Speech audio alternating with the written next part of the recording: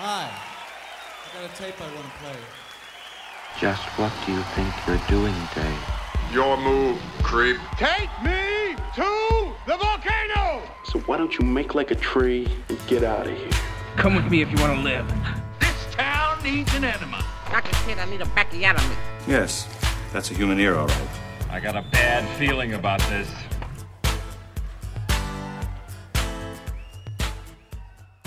So it's come to this, and it eventually does really come to this. It's about gets time. there. Yeah, here we are. I'm Charlie. I'm Eric. This is a movie podcast, and we got a movie tonight. Movies are back, and we are going to them. And there's a big horror movie. This is one of those horror movies that was going to come out March of 2020, right? This was one of the, I'm pretty positive, Malignant was one of those happening right at the pandemic movies. That's I would believe theaters. that. Yeah, I could believe that. I also could believe this movie was made in 2007. So. Yeah. This movie, man. This movie, Malignant, of James Wan. He of The Conjuring and Insidious and Saw and some of the biggest genre movies. The guy makes big movies. Yeah. Aquaman. A lot of people go see him. One of the Furiouses. Yes. Lucky number 7. So this guy is a big box office director, and this is a big budget, $40 million horror movie, an R-rated big budget horror movie. Right, and an original property, an original idea. And it is a really great piece of shit. So this movie is going to be impossible to talk about without any spoilers. And this is kind of a movie that I think importantly hinges on spoilers. Oh, yeah. This is one that less you know going in, it really is for the better. Yeah. You might as well just not even look anything up. I would recommend checking it out first and then listen here because we're just going to jump in. Yeah. Okay. I'm not going to hold back, so all right, go back. And I still don't totally know what to think about this movie. It really doesn't make a lot of sense. Yeah, Eric. man. Let me tell you. So I've seen it now twice in the last week in the theaters. Okay. And I loved it the first time. I was into it. It was the third movie I saw that night. Oh, baby. On a movie high, right? Uh-huh. And sure. Then I saw it a couple nights ago, and I'm like, boy, a lot of things I didn't like about this go-around. And a lot of things I loved more. It's got a lot going on, man. It does. And it opens with a lot going on. You immediately are thrown into Stranger Things-esque prequel, I suppose. Yeah. That takes place in 1993. There's puppetry. And there's some sort of mental asylum type place. Yeah. Something's gone bad in a hospital. Something's bad. Someone's throwing people around. Some kind of monster in the room that they're referring to as Gabriel. And we get a catchphrase. Oh yeah, we get special effects puppets. Now we get bloody walls. You had mentioned this. Yeah, they give a lot away in this opening as far as what you might be getting into. The prologue right? I hate. So here's the thing: I've seen the movie twice. I messed up sneaking into it the first time. I didn't know it was playing in 2 theaters. So I walked into this movie at the most big reveal twist part of the movie, thinking it's the beginning of the movie. Oh, I hate that. And 2 minutes in, I'm going, there's no way this could start like this. So I missed this whole prologue. I came in right after this when I finally found the correct theater. So it wasn't until my second viewing that I saw this, and I didn't like it. I hated the prologue. I wish they just you started didn't like the it prologue. after this. I didn't like it. I thought it showed too much of its hand. And this is a movie that's at its best when it's not showing too much of its hand, letting the twist happen, and I think it gives too much away. They show too much. They establish all the dumb parts all in that thing. It's like, well, the electricity's going out too. He's speaking through the transistor radio. It's too obvious. Right. And it's like too much. I think I'm trying to remember what other movie I was thinking of when I saw this, but it's like when you started at 10. Yeah, like this. But even it's really, like a phony 10 because it's going so quick, and they're just pointing out things of note. They're even saying, he's speaking through the radio. Like they're really establishing whatever this is happening, right? I hate it.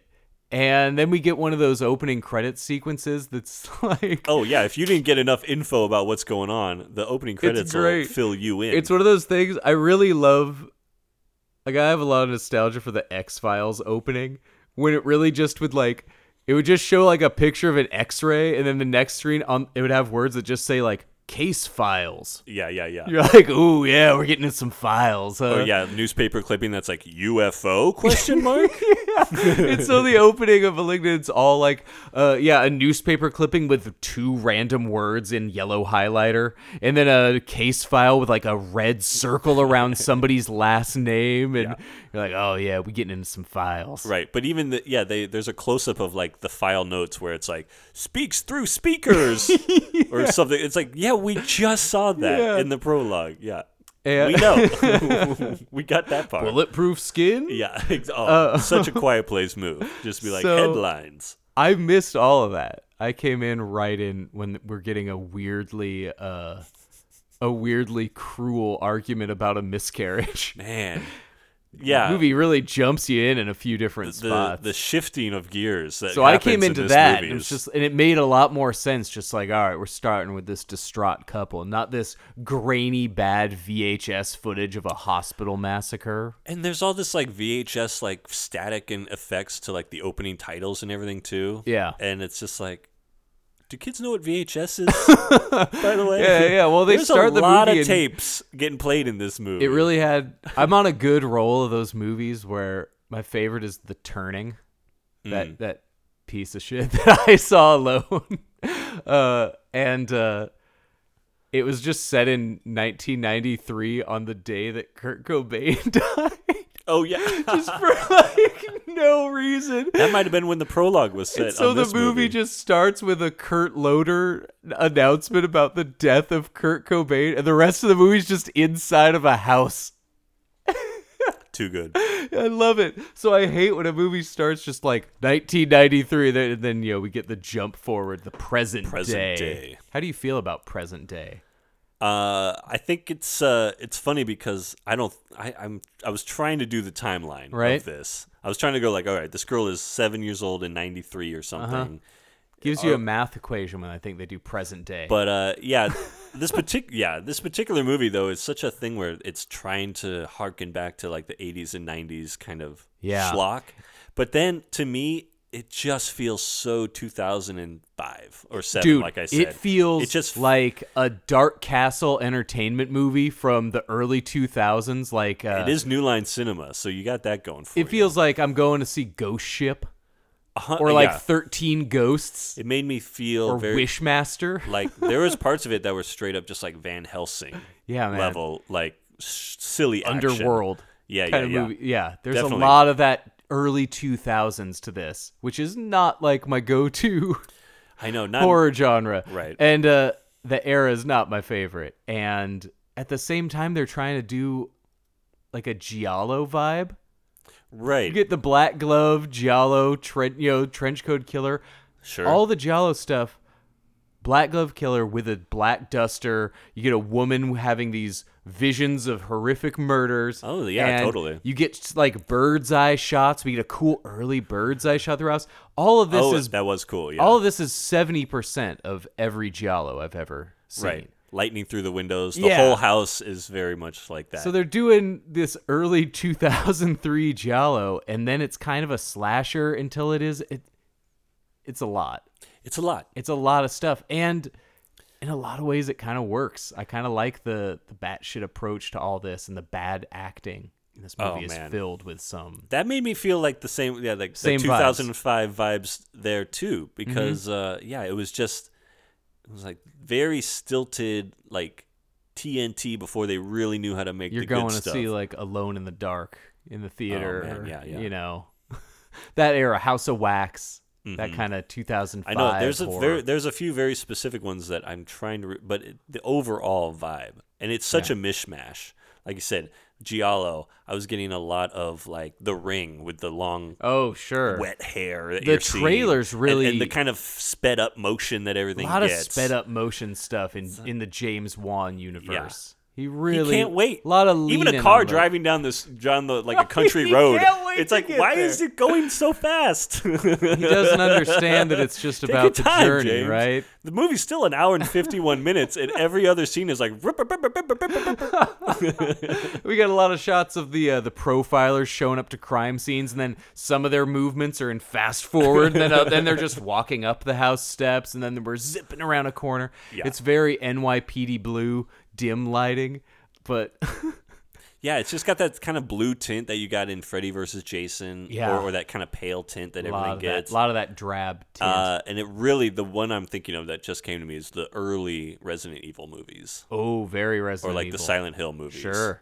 Silent Hill, yeah, very dreary and bleak like that. But I know like they said, but then like the action's like,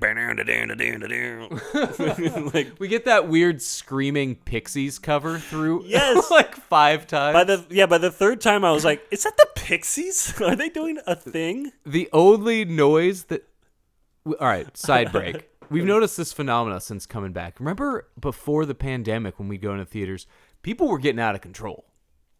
Right. People in the theaters were getting unruly. The unrest was in the air. People were just having conversations in movies. Mm-hmm. One thing I've noticed since the movies have come back, horror movies are so damn quiet now. Quietest, most reaction-free movies I've seen are the horror movies. That definitely was the case when we saw Old. Old was big time. You felt there was 25 other people in there, and it was silent. Yeah. The whole movie. Right? Yeah, before the movie starts, we're like, man, this house is kind of packed. This is packed. We're going to get a Wednesday Shyamalan Old experience, screening? right? So I'm pumped because, James Wan, I know people love the Conjuring movies. They love Insidious and all those. Yeah. So his movies draw a kind of horror fan. And there was, 15 people or so in there. It's like, all right, cool. We're going to get some.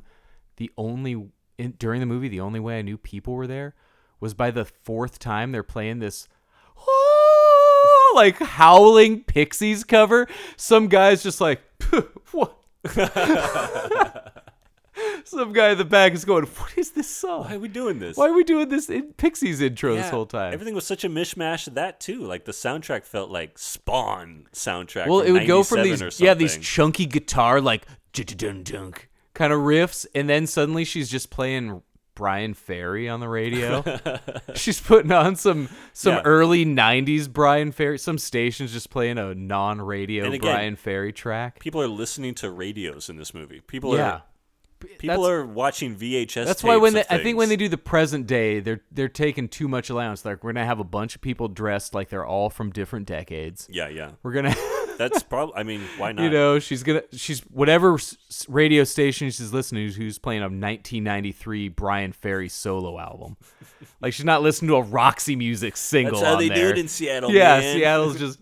Oh man, too cool. Yeah, But I was getting into it. First time through, I'm still into this movie, right? I'm still getting into all this. I was laughing at some stuff that was supposed to be funny. The dialogue had some. I mean, if they're trying to ape a Giallo, you can't get any better than just putting some bad dialogue in your movie. I don't know if that's intentional or not, but it's a good excuse. Some of the dialogue, once her sister shows up, her sister's got some real corkers. Well, yeah, so the movie opens, we have a domestic disturbance where our bad boy husband punches his pregnant wife after blaming her for delivering miscarriages. She's got some bad luck with miscarriages, which I wonder why. Out. Maybe because he's fucking punching her into walls. Yeah, so we start with this weird exploit, like this weird basket case opening. Yeah. And then it goes right into a guy accusing a woman of being a baby coffin. Like, oof. Yeah. That's where, That was one other thing. There was a guy down the road from me who let out a oof. Well, it's a tough, gut punch on for having that this one. like Stranger Things opening of like wow wow. Yeah, real like alien sound stuff. effect, flashing lights. And then it's just like, just a guy hitting his wife, and you're just real like, unpleasant stuff. Not great. And then she hits her head. Then he gets killed by this dark entity. That it's starts one of those plaguing her visions. We get a lot of movies now with dark entities. Yeah. So there's a lot of shadow monsters kind of stuff now. Stuff like Lights Out, which was pretty cool. Some of it's kind of effective, but we're getting a lot of it now. And the whole trailer is basically about this shadow monster. really plays up this imaginary friend angle. Right. The whole time you're thinking this entity is some sort of manifestation. Demon. And he's done the of our demon main thing woman. with Insidious and all this, so it really feels like the trailer billed it as this is the devil. She thought it was an crossing imaginary through. friend, Yeah. but it was a demon the Yeah. whole time, and now he's And killing. so you're starting to get this demon slasher movie, and it's always a different movie with this movie.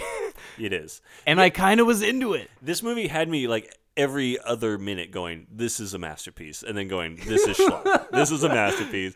Like you said, the sister shows up, and there's a scene where she's in a party dress in the hospital caring for her she's dressed sister. as, And getting this really schlocky kind of flirting with a detective who's investigating the husband's murder. Yeah. And He's then- a hunky detective, to be fair. He's not an interesting actor, because most of them aren't, but he's a hunk.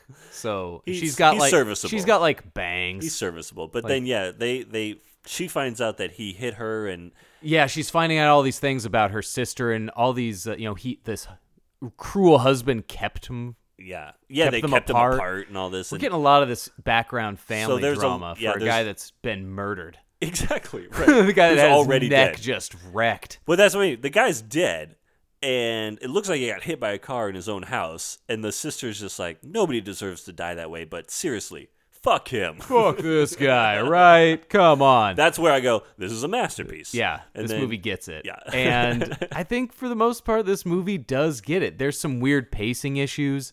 There's a couple of weird choices, but overall, I buy into I can get into a movie where really bad kills are happening and there's one prime suspect, but even the most like hard bent cop recognizes it doesn't add up. Right. I like that. That's a lot cool of thing. like procedural sketch artists. Well, that's stuff what made it happening feel in more this movie. giallo, because we get a lot more detectives just shooting the shit with bad dialogue.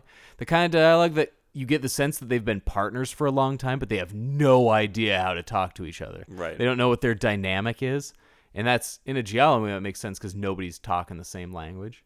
These people don't have any idea what the other actors are saying. Man, in this movie, it that could just have been sounds true like for this these movie. people don't understand what words are. Some of this woman cop's jokes are so out of place. There's one scene only where she's like sucking on a lollipop like Kojak. Yeah, she's straight right in hard like, camera. Okay, we're giving her. She's like the Kojak. Never see a lollipop again. Never. There's a lot of things in this movie that you're like, oh, we're introducing this. Never see it again.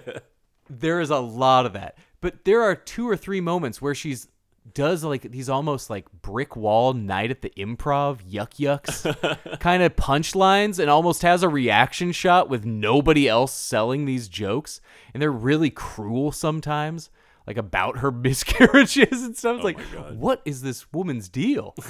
And it's just everybody plays all their characters. The woman Madison, our main girl, our main lady, yeah, even she's just like very odd emotional reactions. It's very which, odd. The whole movie's odd. It's it odd. really is. And I was kind of into all honestly, of it. the giallo thing didn't really hit me, but you saying that, like, it really makes a lot of sense why things are so odd. Like, why she goes back to her house after her husband's been murdered and leaves all the doors unlocked and the windows open so that there's the moment where the lightning can crash through and she has to rush through the house. How giallo closing is like an open window with rain spilling in across the floor, right? With the a curtains red billowing inward. neon light across the street. Yeah, a lot of the shining in. subdued neon, right? Yeah. So I liked all that, though. That had to be intentional. And I don't think he's making a giallo here, but I think he's cribbing nicely from a couple of giallo. I think he if thinks you're a he's fan of the genre. making like basket case, like you said. Yeah, strong basket. $40 case million vibes. basket case. And you've said it before. It's like there are no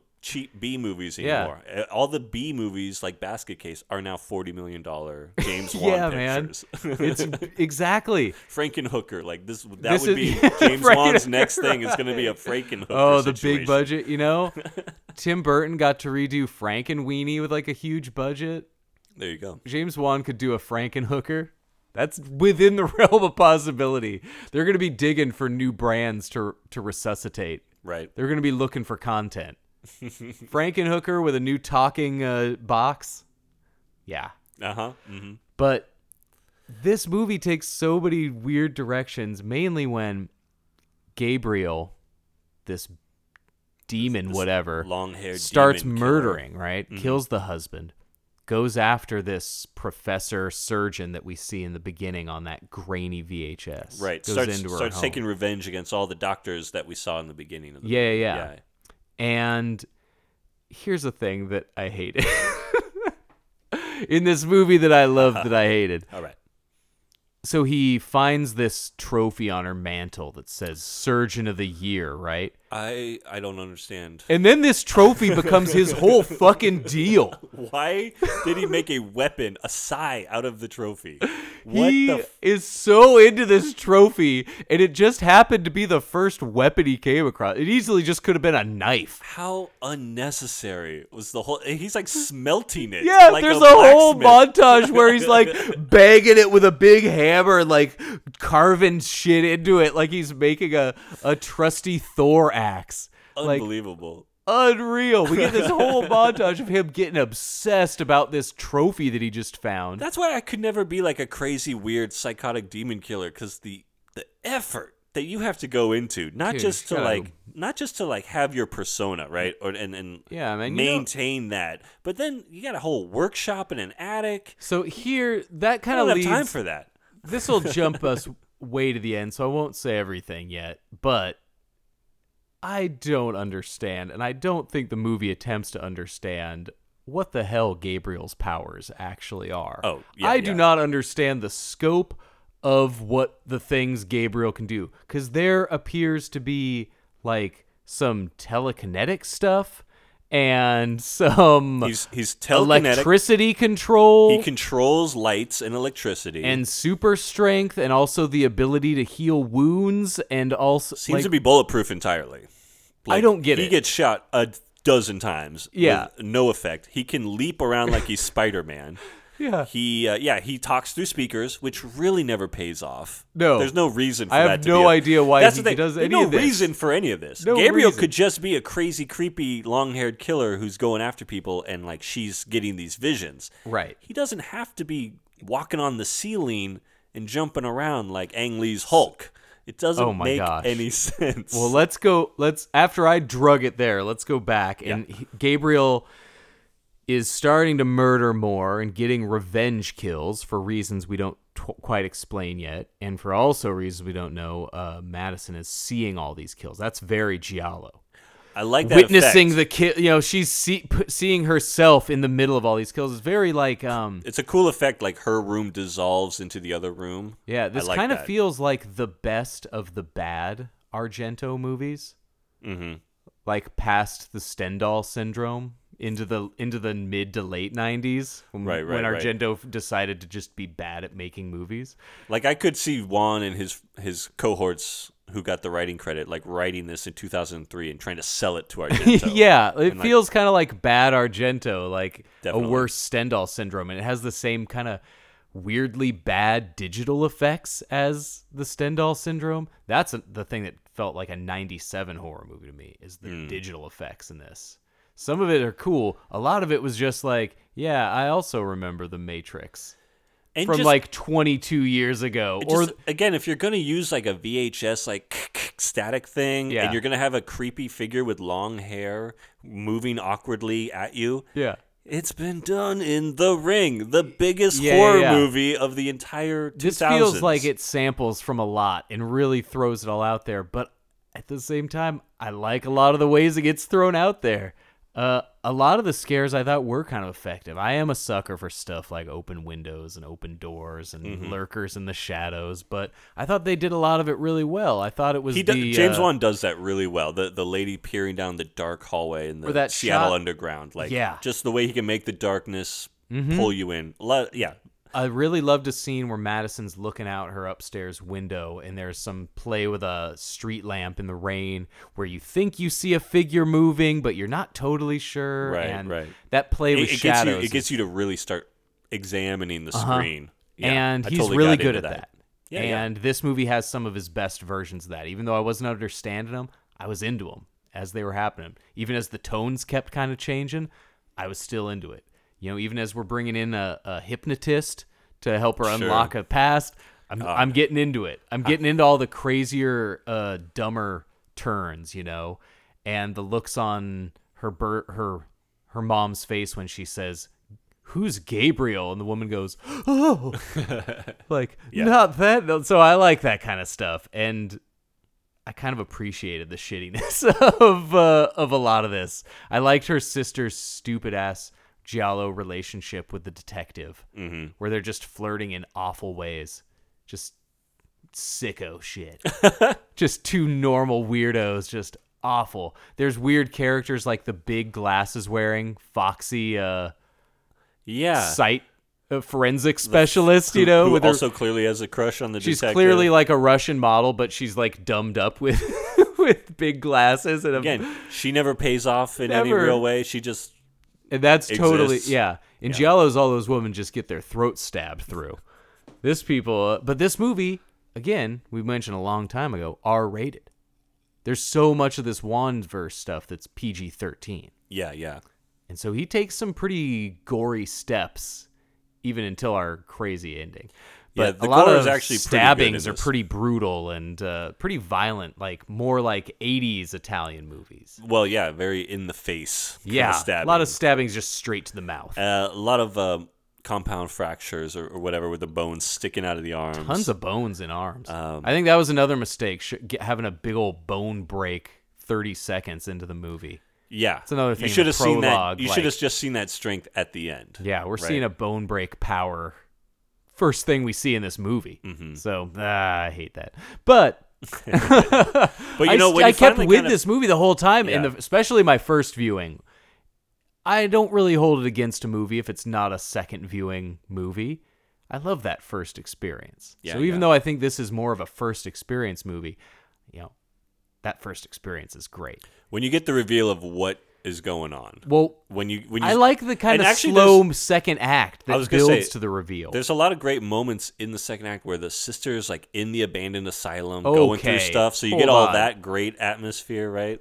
Let me talk about this asylum, man. Sure. So, as we get into this movie, and we get so much of this bad cop dialogue, and more people are showing up dead, and they're all putting together how these people are connected to Madison. Yeah, we get that great Seattle Underground clip. Wish they would have done more with the Seattle Underground. We got a very kind of lame chase scene that hardly shows anything. That was a huge like Resident Evil kind of moment. Yeah, that was chase and gunfight in the underground. Big time. Yeah, they could have done a lot more because the Seattle Underground's a weird thing. Those tunnels and streets, like that's weird. That's a weird, cool feature of a city. If you're gonna set it in a city and even talk about the Seattle Underground, it's crazy they didn't show it more. Right. Very, very big missed opportunity. But I guess maybe that's for the sequel. Sure. Gabriel 2. Malignant 2. Gabriel's Legend Revenge. Of Gabriel's Gold. Yeah. But I don't know because all these kills that start happening, including the big woman kidnapped and held in some attic somewhere, some Batman-type lair with his welding shop presumably nearby. And I keep waiting after the trophy kill for them to become more personalized killings. But that's when I'm like, boy, why did he just take this trophy? Why is that thing? Why is that the thing? I kept waiting for them to, be more, and this is what you did to me. But it never really takes that personality. Yeah, the first doctor he kills, our main doctor, where he fashions the blade afterwards. Woman with the catchphrase. He gives her the catchphrase back. Yeah. It's something like, time to cut out the cancer. Yeah. He's cancer. And she's like, it can't be. Yeah. It's impossible. And you're like, what is this? What is this dude? Is he a tumor? What is going on? Yeah. And I thought it was like a tumor came to life. Right. That's what I assumed. Yeah. Malignant, time to cut out the cancer. Yeah, how could you? No, it's not possible. You couldn't have survived this. But then every other killing is like in their sleep. Right. They're like not even aware. There's no moment of like, oh no, that's that thing no, from my it's past. Not you. It's just it like can't be. Yeah, it's just he's a guy in his bed getting his face stabbed. All right, he just got jumped on and face stabbed. He's dead now. The other guy's like in the bathtub, like, All right. Just knifed to death in the tub. Crossing off that list, man. Just going, just like all in a day's work. We don't get any connection to these people after that first connection. So that they show their hand. That last doctor was not in the beginning, too. It was like they just started coming up with old dudes. Like, we should come up with another doctor. Like, we need one more tall old that guy. That poor third doctor, dude. He's like, I wasn't even there. That third doctor, man. His only scenes are him doing this weird, needlessly sexy Buffalo Bill undress in his home mirror. He's getting into his tub, but he's like disrobes in front of his mirror while like making direct eye contact with himself. And the only other thing we see of him is his gutted corpse in the tub. What a 1-2 punch. Wow. And the only other time is just him getting a still photo pointed at. You know? Exactly. Like, he must have been in this guy. Yeah. Also got gutted. Also, yeah. Got face stabbed too. Also, the janitor's going to get it too. So the role that her sister takes on, where she's like, takes on the private detective role, which I do love that character in these. Oh, yeah. In even Giallo movies always have somebody thrown into the middle of a detective mystery. Definitely. Some of my favorite movies have that, like young Jeffrey Beaumont in Blue Velvet. Oh, yeah. Someone getting thrown into a mystery is fun. The way that Malignant handles it, I have a lot of questions. This girl goes on a day trip to this old abandoned mental hospital, right? From 1993, which we saw in the beginning. Right. The year was 93. Nevermind sailed to the top of the charts upon the death of one Kurt Cobain. Meanwhile, at this mental hospital nearby, so she comes around the corner driving out this gorgeous coastal highway out there, and suddenly she's in Westeros. Oh, yeah, I know. What is that mental hospital? That is the biggest Dracula's castle of a mental hospital That is such I've a, ever like, seen. it's like out of an animated movie all of a sudden. Suddenly, it is so ridiculous. Yeah. It is like a Nazi castle in the Swiss Alps. It's like when you see she's those just coming across. When you see those old photos of the Cliff House in San Francisco from like 1900, you're like, no way was that real. That doesn't look real this at is all. And not only is this crazy castle building, it looks gigantic. Yeah. It looks like a 30-story hospital built like a castle. This classic 1993 Pacific Northwest architecture. Yeah. But yeah. She's just driving out to this old Nazi encampment and just going to Dracula's castle. And okay, I had one of the most unprompted verbal warnings in a movie. I usually don't do that kind of thing in a horror movie. But this girl parks so close to a cliffside, pulling up to this mental hospital. Did you see that? I guess I didn't catch that. No. Okay. When she pulls up to this hospital, her car is 6 inches from a sheer cliff. It doesn't have to be that way. And so in the theater, I go, whoa, whoa, whoa, whoa, whoa. Because her car is just rolling to the edge of this cliff. Like, love it. I'm not pulling up next to the lava. If there's like, right. Like, it looks like she's just rolling and like, whoa, whoa, whoa, whoa, whoa. Like, it is insane. So I saw some, I swear, I got some Facebook push notification, like, the Malignant feed. And, the first comment of the trailers was, why this bitch get so close to the cliff? Holy shit. And I was like, this guy, yes. My buddy. Oh my god. Oh my god. So already I was like, what is this? This girl is in way over her head. She already just the dumbest, needless tension. Love that from a movie. But I love that this girl goes, have you ever seen a bigger red herring in a movie than this abandoned mental hospital? Oh, where it's literally a place she just happens. Went into and got VHS tapes out of. Yep. And she just immediately went to the file room, got the files, found some VHS tapes. She did see the graffiti that says, "Welcome to hell." Yeah. Oh, shit. Suddenly we're getting into some Candyman shit. What's going to happen? She also hears what other mental patients are still at the hospital, you're wondering? Yeah. If Gabriel was there, who else is there? What else are we going to find? Nothing. So you not even a assumed peep. that this was where Gabriel was like keeping the, his victims. Maybe. Right? Ooh, yeah. I mean, welcome to hell graffitied on there. That means this place is That's a strong statement. Yeah.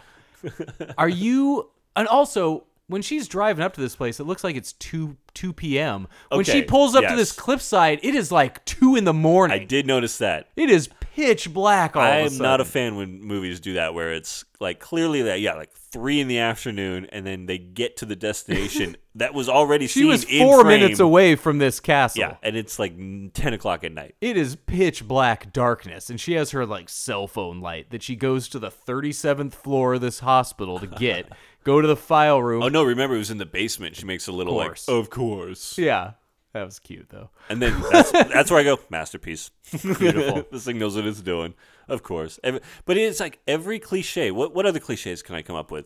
Put it, abandoned insane asylum. Yeah. Old 1993 abandoned. And she even gets the only introduction. She's like, yeah, nobody's been up to that place in years. Like one of those little things. Then it comes into view, and it's from Lord of the Rings. Yeah, nobody? That's not a tourist Nobody? destination? Yeah, really? That's not one It's of the most like infamous ghost hunting locations. Can you imagine how gorgeous that country? view would be if you came around that and just this magnificent old, just incredible. It looked like this old Hollywood hotel built in the side of this mountainside.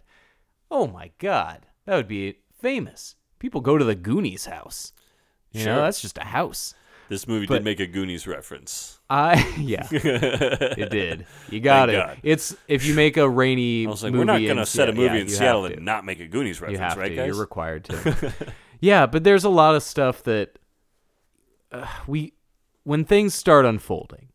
Yeah, we get a dumb chase. That's all we get through we talked about our underworld chase in the tunnels. Total waste of the tunnels. Even though it ended in a weird horse and buggy storage room. Yeah, from the teens. Just get horse and buggies shoved at you. Him shining a flashlight. That's what felt like Resident Evil. Explore the old horse-drawn carriage supply room. Absolutely. Really? Yeah.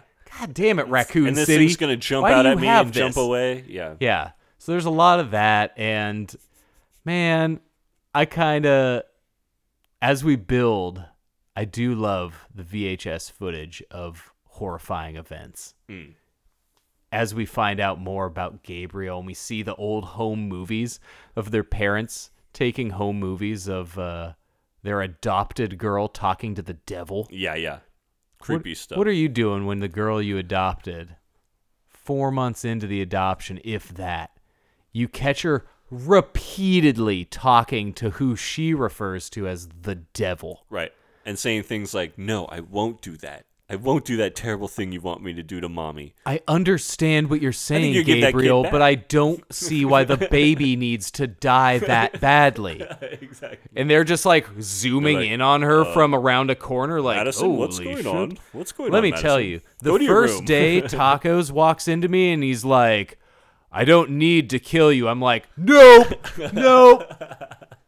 You're out. This guy can talk now. We're done. You're out. Shut it down. You're out of here. You're out. I'm taking that little toy phone away from the kid. That's what I'm got. Oh, man. Doing.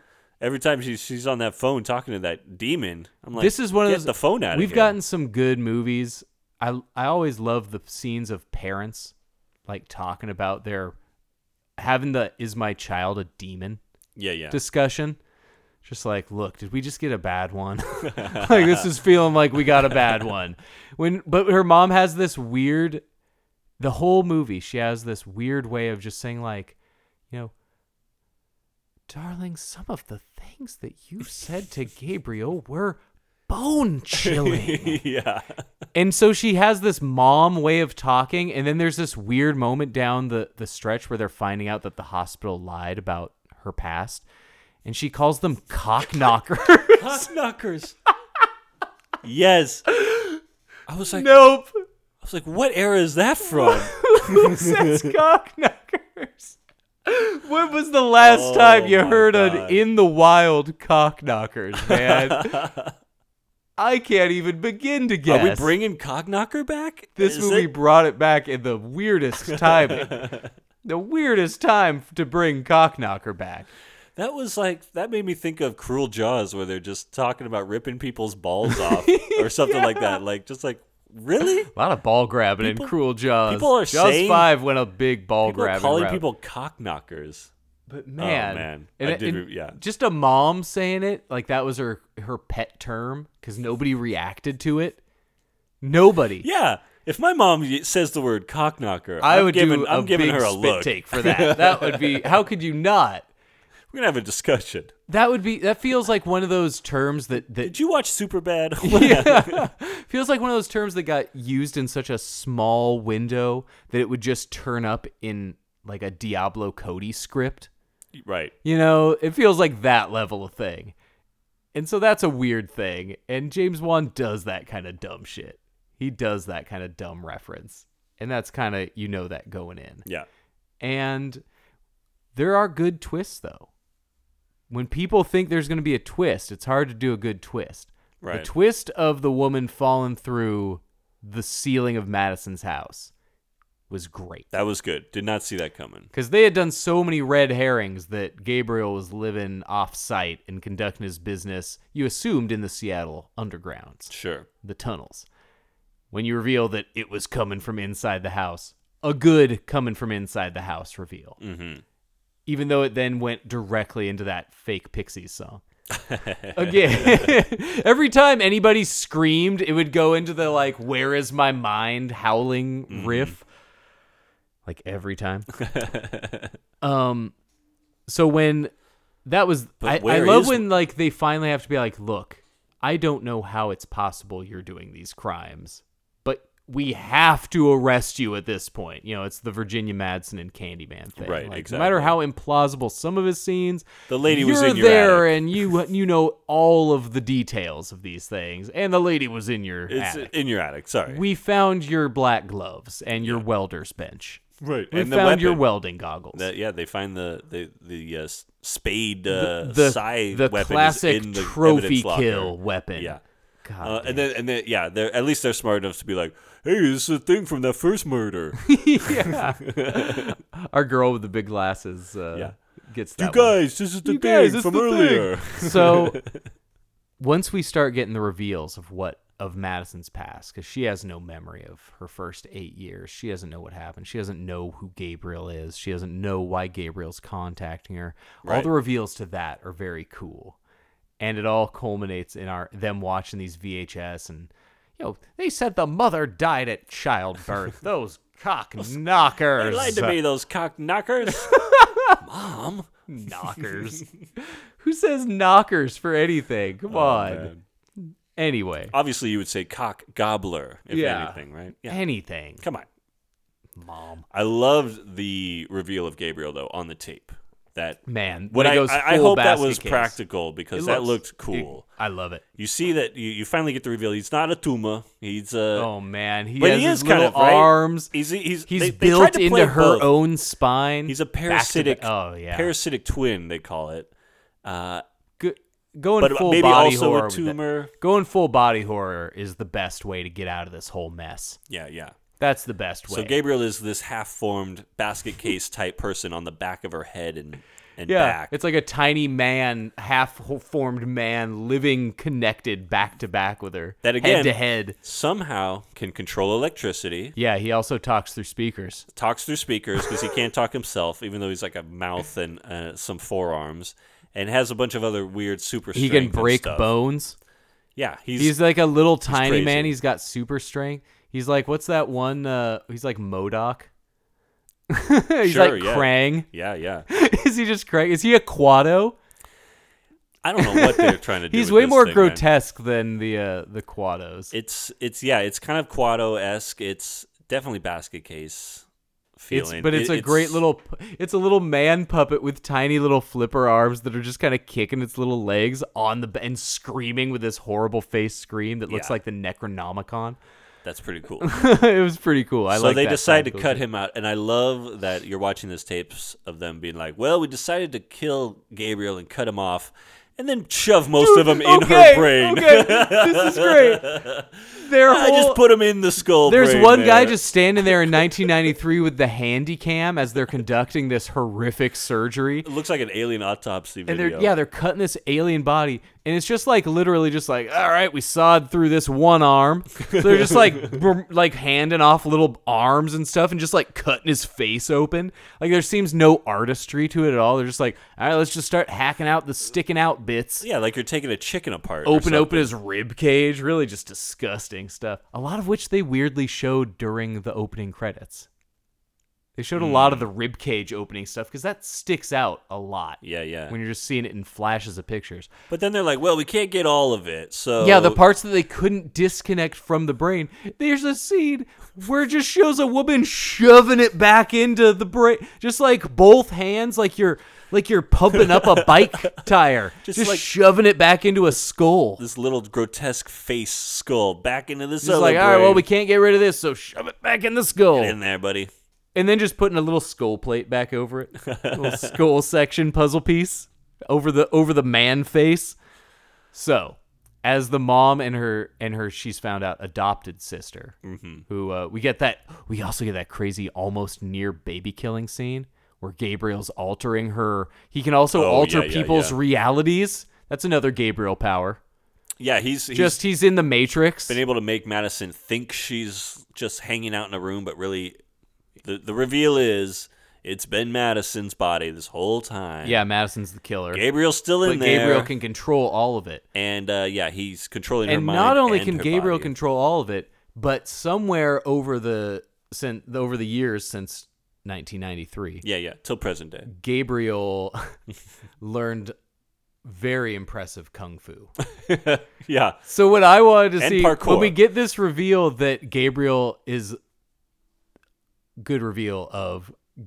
been feeding off of her fetuses. Oh yeah. That's why her miscarriages are happening, because Gabriel's using he's activating her baby, her like womb. Just feeding off that. And feeding off the stem cells. Gabriel is a mover and shaker.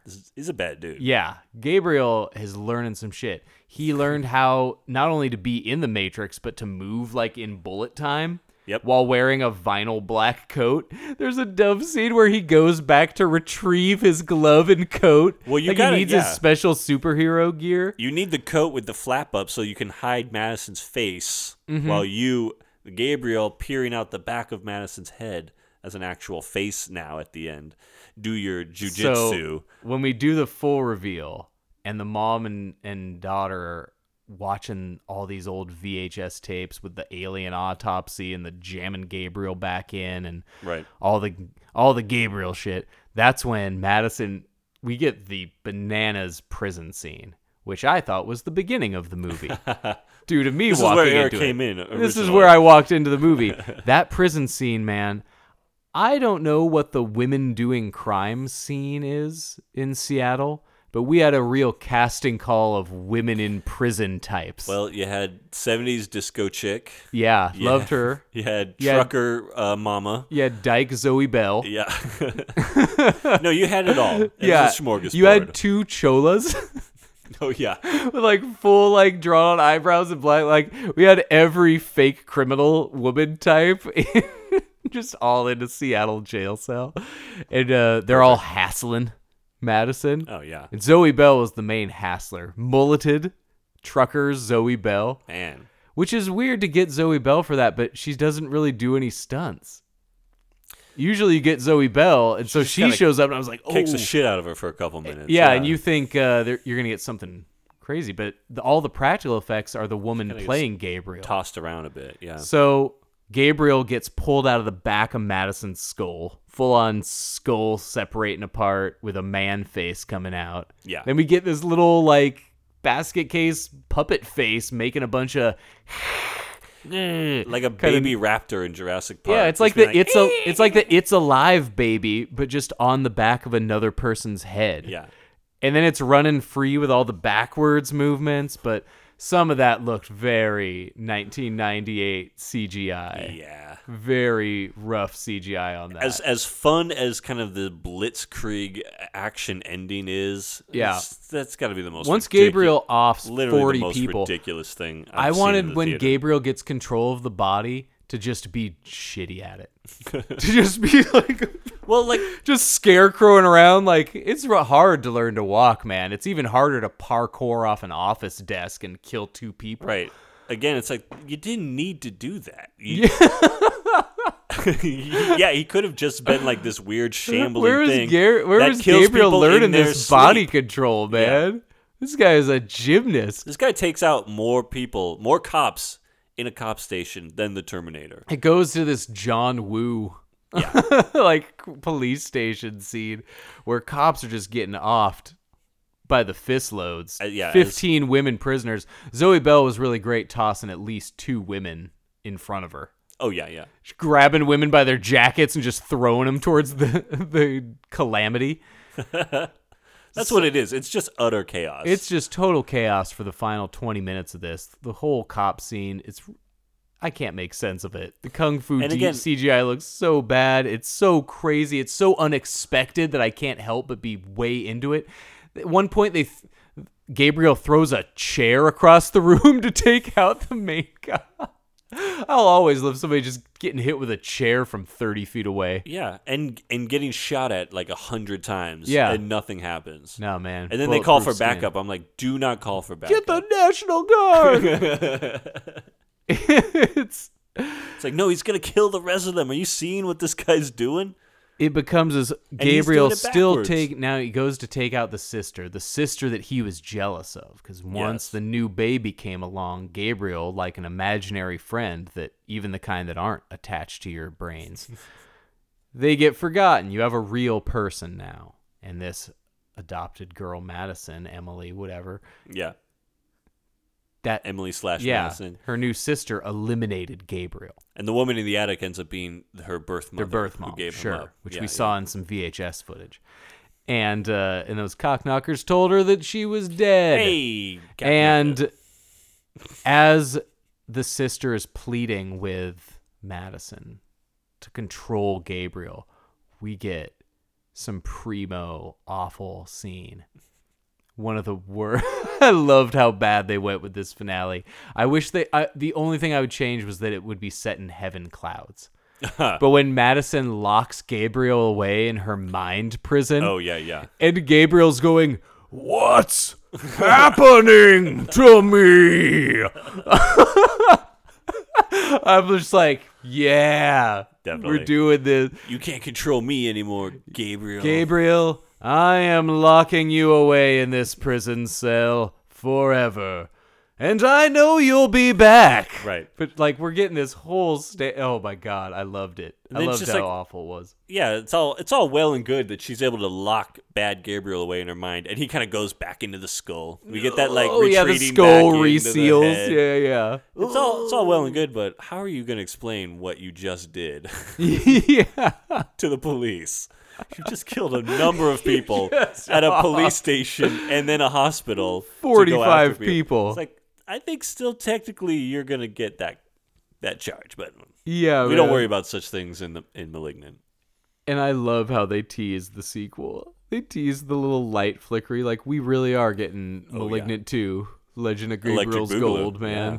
We're getting it. Great. No, I don't think we are. I think this movie's kind of been a bust. Oh, yeah. Yeah, I think it underperformed. Some people are saying it's because it's also on the HBO Max, but numbers say that if it bombs in the theater, it bombs on streaming, too. Oh, yeah, There's a pretty high correlation. People either want to see it or they don't, yeah. I don't know. It's sometimes R-rated horror movies don't make money. We were in a kind of a boon of R-rated horror and again, making big money. I think the problem with this movie, what it comes down to is, who is this for?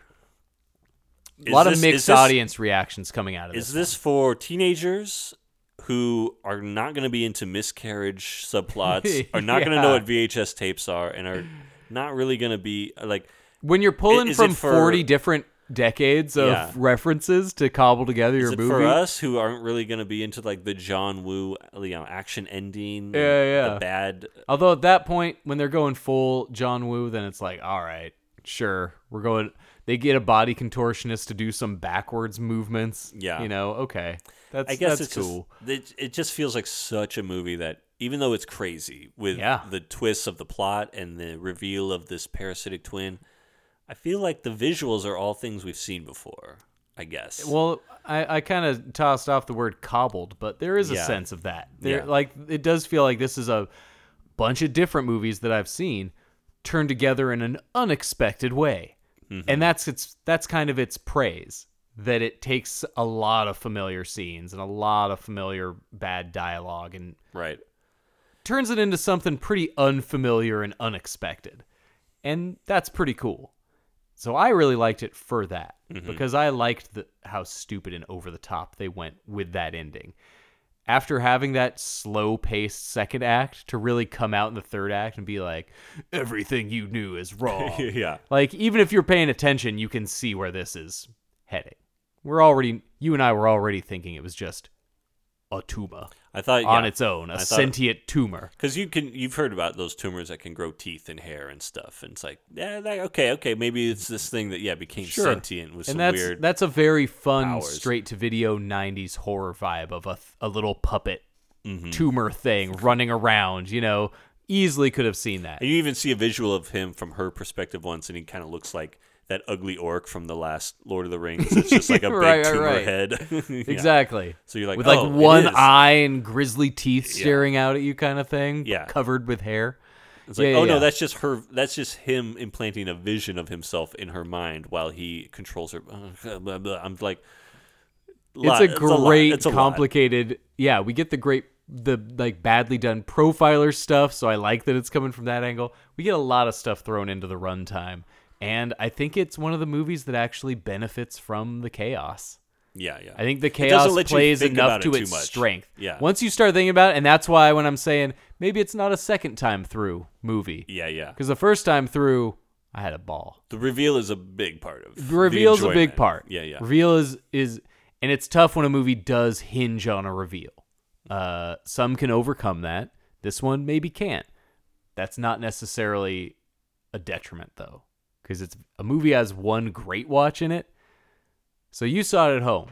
Were you into this? I saw it in a theater filled with silent people. Right. Yeah. I saw it at home. I have a baby, and so I'm at home a lot more. And actually, I was holding the baby throughout most of the movie. Your baby watched Malignant. This might be the official first movie I watched with my son. Was Malignant. You guys are going to be watching it every year now. Every year at this time, I think we're going to have to go back. It's the first movie. It. Wow. So, yeah. But I'd never paused it. I never, moved on to other things. I was into it. I was glued to the screen. I was for into a lot this, of the man. intense, waiting for the thing to happen, because obviously you knew this thing was going to happen. So how many of these James Wan kind of movies and movies within his universe are built around waiting for the thing to happen? Yeah. And the thing always sucks. Like The Nun, it's going to suck. You realize afterwards, The Nun had actually a couple of fun build-up scares. The Nun just in fast motion screaming down a hallway. That sucks. Right. Or just The Conjuring is like all this building up and little things becoming bigger and bigger until you have some batshit crazy, crosses flying across the room kind of ending. Yeah. So this Except one this definitely year's had Conjuring had the crazy thing start the movie. In the beginning, yeah. So if you're doing a James Wan universe movie that hinges on building to the thing finally happening, this movie's thing that happens is great. Right. This is if you're like, well, I wanted a thing to happen, and that certainly happened. Like a lot cooler than just a doll. Just a bad stuff. Monster reveal. This was, just turns out the doll can move. It's the doll. The doll's pretty evil. Yeah. It was switched to evil. And this is better than that. This has felt like a unique twist on something that I thought I saw coming. And so I would definitely recommend this movie to people. I think people should definitely see this movie, even if it might not hold up and might not be one to think about or compare to, Hereditary or something like that. Right. I still had a ball. But a lot of people like James Wan. I can see this being a and huge... If you're in that camp, you won't be disappointed by this. I'll say that. I can feel this becoming like a Drag Me to Hell kind of cult movie. If they don't make any more sequels or anything. If this turns into a thing where it's like the second one is like an actual it's just a prequel called The Rise of Gabriel or something. Right. then it's just going to be like, ugh. I But mean, yeah, if this is a one and done story, I'm I still could going to see it go having that. see that shitty sequel. I'm going to see that garbage. You know, But Malignant 2, Yeah, Brahms. But yeah, I think it could be a Drag Me to Hell if they play the marketing right. And I think that movie's benefited a lot from years of actually we didn't love that late Raimi one enough. That's a good comparison because Raimi had just done like the Spider-Man series, and so he was like, it was like, hey, I got get this the great sense, horror idea. I get the sense James Wan was like, I've made a lot of successful movies.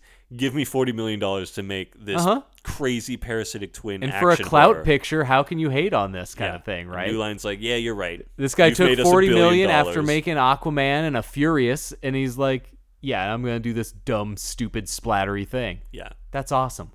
That's what making movies is, so I can't hate on that. Yeah, I like that. So I think I'll always be recommending this one, and it came to this. It did. James Wan. Who knew? Who knew? Whew. I need a drink. No. I'm Eric. I'm Charlie. Thank you guys for listening.